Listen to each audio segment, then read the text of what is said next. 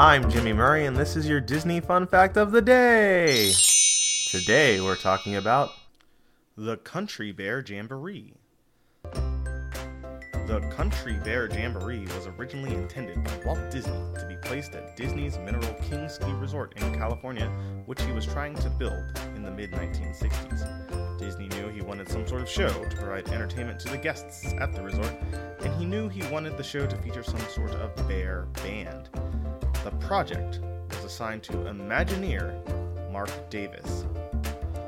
Davis, together with Al Bertino, came up with many bear groups, including bear marching bands, bear mariachi bands, and Dixieland bears. One day, Davis was working on drawings of the characters in his office. Disney walked in and saw the drawings and laughed, because he loved the characters.